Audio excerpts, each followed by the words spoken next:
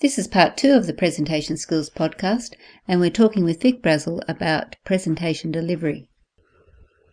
Vic, while you too have a solid foundation in preparation and content, you are well known for your dynamic stage presence and captivating performances at medical conferences. Is presenting something that came naturally to you, or was your own process of self-improvement part of what made you interested in teaching and sharing these skills? Well, thank you for the compliment, Kate. Definitely not natural. I agree with Ross in your earlier podcast that very few, if any, people find presentation skills a natural talent or something they love and embrace the first time around. For me, I can tell you a little story. When I was first a registrar and we were doing a journal club, and there can't have been more than 8 people in the room, we were sitting around a desk and I had to present a paper. And as I started just describing this paper, I could feel the sweat running off my body, down my face, down my chest.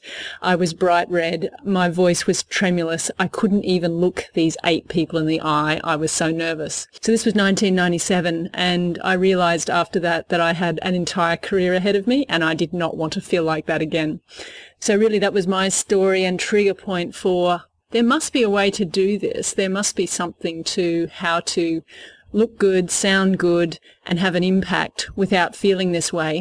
And I've discovered that 20 years later, if you just keep at it, you can indeed improve. So what are the key elements that you focus on to improve your delivery? So I think I really like Ross's structure with the P-cubed idea, but for me the concepts that come home every time is to, number 1, have a clarity of message, number 2, to have a audience focus that is very sharp, and number 3, to really use your voice and your body language to support that message and to support that engagement with the audience. Now, what does that mean in practice? Just as, again, Ross said in his former podcast, it involves a fair bit of thinking time, particularly about the message and about what the audience are going to expect, want and need, and give them a little bit of each of those things. And I think that means really developing what are those 3 take-home messages that the audience are going to have, because then every time that my construction and developing the structure starts to go awry and I'm thinking I'm spending too much on this or too little on that, I think, hang on, what were those 3 messages again? And if one of the main 3 messages is only dealt with in the last 3 minutes, then I probably haven't structured my talk correctly.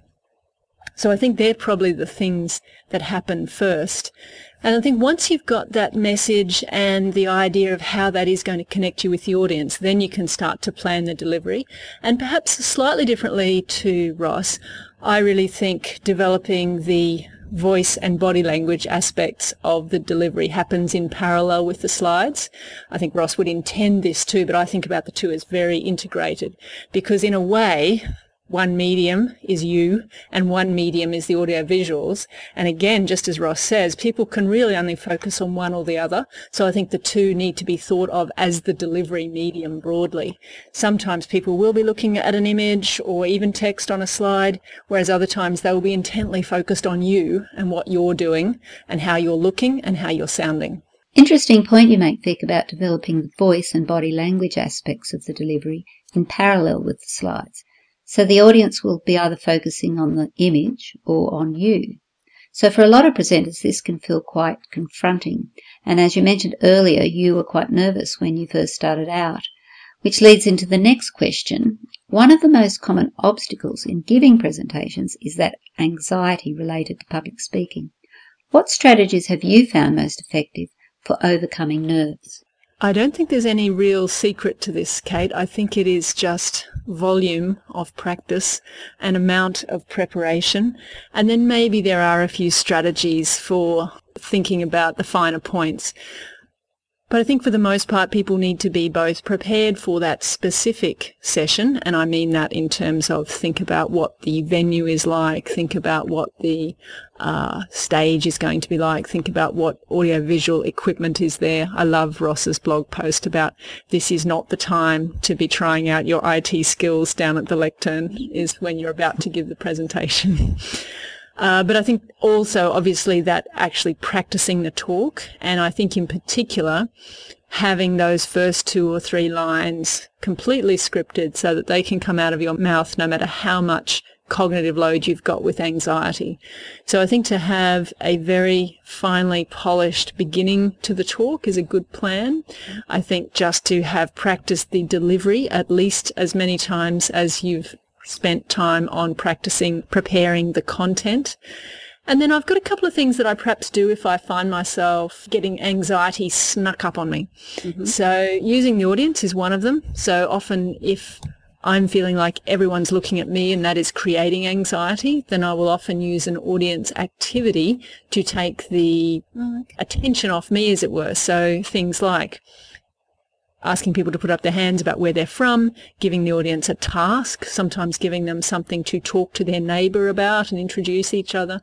Some of those things, I think if you're really paralysed with anxiety, then giving your introduction, giving the audience something to do and opening their mouths helps you just recollect yourselves, feel like you've had an engagement with the audience, and I personally find that that helps a great deal. But I think the general answer to your question is just lots of practice. I believe that you've taken some lessons from film and theatre. Has that, contributed? I think stage presence makes a big impact. And I think that's the case for talks. I think that's the case for interviews. I think that's the case when we speak to our colleagues and our patients. Sometimes it's more important than other times. And I don't think there's a right and a wrong. Often people come back from courses and go, you have to hold your hands this way. You have to stand this way. You have to sound this way.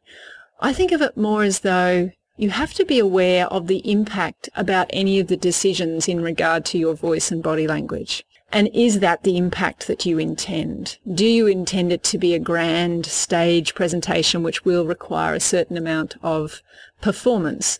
Or is this a relatively low-key teaching session in our emergency department where clearly that's going to seem like an idiotic way to approach the presentation?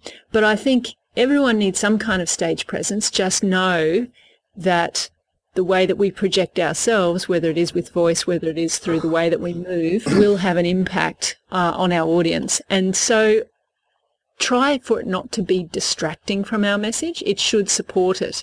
The second criticism I often have from people about this is, oh, that's all style and no substance. And I think it's really about supporting the substance, leveraging the substance, and really getting the message across, not it being instead of substance. So I think it's about making the most of the message. Actually, I read something recently. There was a review and it looked at how voice influenced perception. And I'll just read this. 23% of participants said the speaker's voice quality influenced their opinion, while 11% said it was the content of the message. The other top factors were passion, presence and knowledge. So if passion, presence and voice quality ranked in the top 5 of the audience perception, successful speech is based heavily upon the how and not the what. And I think that's true, but I think that's really about saying, I want to get this message across and what's the best way to do it. I'm not at all surprised by the results of those surveys. And I think we know that, for instance, lovely dulcet tones like Ross's and deep voices do sound authoritative and they have an impact. And so you look at, for instance, women in public life, and most of them develop a speaking style that is a deeper voice than the one they might use in conversation. And these are strategies that people know about in terms of creating gravitas for the kind of impact they have. Things like, I think you used the word passion and enthusiasm, I think they really come across with facial expressions when you're a presenter. They come across with the right amount of body movements that is enthusiastic without being overexcited or ridiculous. And so I'm not surprised that they're the findings of those things. And taken to extreme, of course, it can be a little bit confronting. I don't know if anyone's heard about the Dr. Fox experiment. It was done back in the 60s to some Stanford undergraduates, but what they did was they got a fellow to give a talk to these Stanford undergraduates, and they introduced him as a famous professor from the Northeast, and this is in the US, and gave a number of his credentials. And the trouble is, and he was talking about mathematical game theory, the trouble was the substance of this talk was complete rubbish. But he used all the tricks in the books in terms of audience engagement, smiling, voice, body language, style was there. And in fact, the audience, not only did they love it, but a number of people claimed to have read his earlier books after when they were asked about their evaluation. So there's no doubt that style can trump over substance, but I'd like to think about the two as working together, not necessarily instead of. So next question, is it possible to accelerate the rate at which we become a better and more confident speaker? If you were my coach and we had 4 weeks to prepare for an international conference, what would the training look like? Now, that would be fun, Kate. Of course, we could get better if we had 4 weeks to practice. It's like any deliberate practice, though. It's not just a matter of repeating what we're doing. We really do need to have some clarity about the goals we've got for a really good performance. And that will usually be across the spectrum of, have we got the message right? Have we, to use Ross's structure, have we got the audio visuals right? And have we got our delivery right? And so I think that having that clarity about this is what we're aiming for, and then practicing and getting people to provide feedback against that desired performance, I think that obviously is the path to mastery and deliberate practice. I think you need to have the right people to be coach, and just like in sport, some people are really good coaches and some people are really good performers, and they're not necessarily the same. Just because people give a good talk won't necessarily make them a great speaking coach, and vice versa. Some people that maybe aren't even the best at giving a talk themselves are really good at seeing what's good, what's not so good, and helping people close the gap between their current performance and their desired performance. I think we've also got to take some responsibility ourselves, because we can't get our friends or our colleagues to watch us every time we want to practice. So also using video cameras or just your iPhone to record yourself is a really powerful strategy, particularly for the voice and body language issues. And so, yes, obviously people could improve with directed and deliberate practice, but I think it does need to be that, not just reciting your lines and staring at your slides over and over again, because down that path lies madness and not a whole lot of improvement. So I gather from what both you and Ross have said that it's been a long journey, and it's been years and years of doing presentations and lots of practice. And I can appreciate the importance of deliberate practice and getting feedback, but you still think in 4 weeks we would get enough practice to improve? Although I think probably for me in that 20 years, I'd probably say I'm not sure that I've had great feedback from people. I think people are very wary of giving you feedback other than, that was a good talk, thanks for that, I liked that.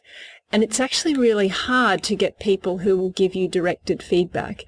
And my thoughts with this is you really do need to pre-identify or ask people beforehand, will you give me feedback on my talk? And then even another step again, which is, and can you watch this, and this? And give them what you want feedback about. Because I think just simply saying to someone at the end, what did you think of my talk? Usually ends with, yeah, it was good. Maybe it was good. Maybe it could have been better. Maybe you're not sure which was the good bits that you should do more of and which was the bits that you could improve. So I do think this coaching for improving speaking skills, just as we talked about in Ross's podcast, it's not just a matter of knowing the right thing to do. It's all the same challenges of behaviour change that we have in any skill that we're trying to acquire. Thank you. So the last question, another source of anxiety for presenters is the prospect of dealing with difficult questions from the audience. So how do you deal with the audience member who disagrees with you, or also when you're not sure of the answer? Sure. Usually, I think the latter's less common. If you're invited to give a talk, it's generally because you know the topic you're talking about, and knowing the answer is probably less common a problem than having an opinion, because some of the things that we're discussing and debating in these sessions don't have right answers. I think the earlier question about what if you have someone who's a bit problematic, maybe not quite a heckler, but who either just digresses the question off the topic or who does create a sense of unease because they've already got a strong opinion against you. I think number one, you have the power of the stage, and so that will bring with it some authority. I think number two, just there's no reason to be anything except plain and simple. This is what I think, this is why I think it, and don't get into a fight. You can just simply respectfully disagree, and I think the benefit of having the power of the stage is you can respectfully disagree, say what you think, and you can turn your attention to the next questioner. I think if there is truly something that's outside the scope of the conversation and just appears argumentative, I think it's reasonable also to call that out just with something along the lines of, I think that's outside the scope of the conversation today. That's great advice. Okay, so we're coming to the final section of this interview. Ross, you talk about the elevator pitch. What is your elevator pitch for better presentation skills? Effective communication is the basis of every great presentation, and yet so few presentations deliver that. I propose a different approach to presentations that will change both the construction and delivery of your presentations forever. That's it. Very good. Nice. The idea of an elevator pitch, though, is not to give the answer, but to engage people, to make them say, really? Tell me more. Tell me more. Exactly. Very good. Thank you. The other way I've heard that framed, and I love your words, Ross, but the mass communication people talk about 27-9-3, which stands for 27 words, 9 seconds, 3 statements. And that's how they approach their communication after things like, terrorist attacks or natural disasters, etc. Yeah. And the 3 statements are generally something along the lines of compassion, commitment, and optimism. So if I were to translate that into presentation skills, it would be something along the lines of, giving a great talk is hard, but we need to be good at this because impressions about speakers are made in seconds. Today, we'll take one step closer together. So I think, you can imagine that engagement of, here's the empathic, this is tough, then the, come on, we can do it together, and then the optimism at the end. But I agree. I think whatever's the pitch, make it a good one. Vic, would you just like to provide a summary of our discussion? Sure. Well, I think it's been great, and I would like to thank you, Kate, for getting us together to have this chat, and obviously thanks to Ross, always a font of wisdom in both what he has to say and how he has to say it. Now, look, my 3 take-home points from this were, great talks take work and they take practice. Number 2, work on all the elements, what the message is, what medium's going to support it, and including that yourself. And thirdly, and this is a little bit definitely skewed towards my interest, step up the stage presence. Great. Thank you, Vic. Now, my take-home messages from our discussion is, don't get caught up with how presentations were delivered in the past. It's not about departing facts, it's about learning. By taking on the suggestions and advice from Vic and Ross, we can improve our presentation skills, ensure our audiences are in fact learning, and model this approach to our colleagues. Through this modelling process, we can make this type of presentation the norm. It's all about behaviour change. The more this approach is seen in the medical education community, the more likely it will be adopted as the way to deliver effective presentations. So I'd like to thank both of you. It's been an absolute pleasure to have you here today, sharing your insights into making presentations better. Thank you very much, Vic, and thank you, Ross. Thanks very much, Kate. Thank you for having me. I would encourage our listeners to visit Ross's P-Cube Presentations website, and it's ffolliott.com. If you're fortunate to have the opportunity to see Vic and Ross present at a conference, I would highly recommend that you check out their sessions. For our local listeners, Vic is presenting Art Performance for Educators at Toowoomba Hospital on the 27th of April, and Ross is coming to Australia at the end of August and will be delivering a P-Cube presentation workshop at the teaching course in Melbourne. So to check those details out, go to flippingmeded.com. So that concludes our Presentation Skills podcast.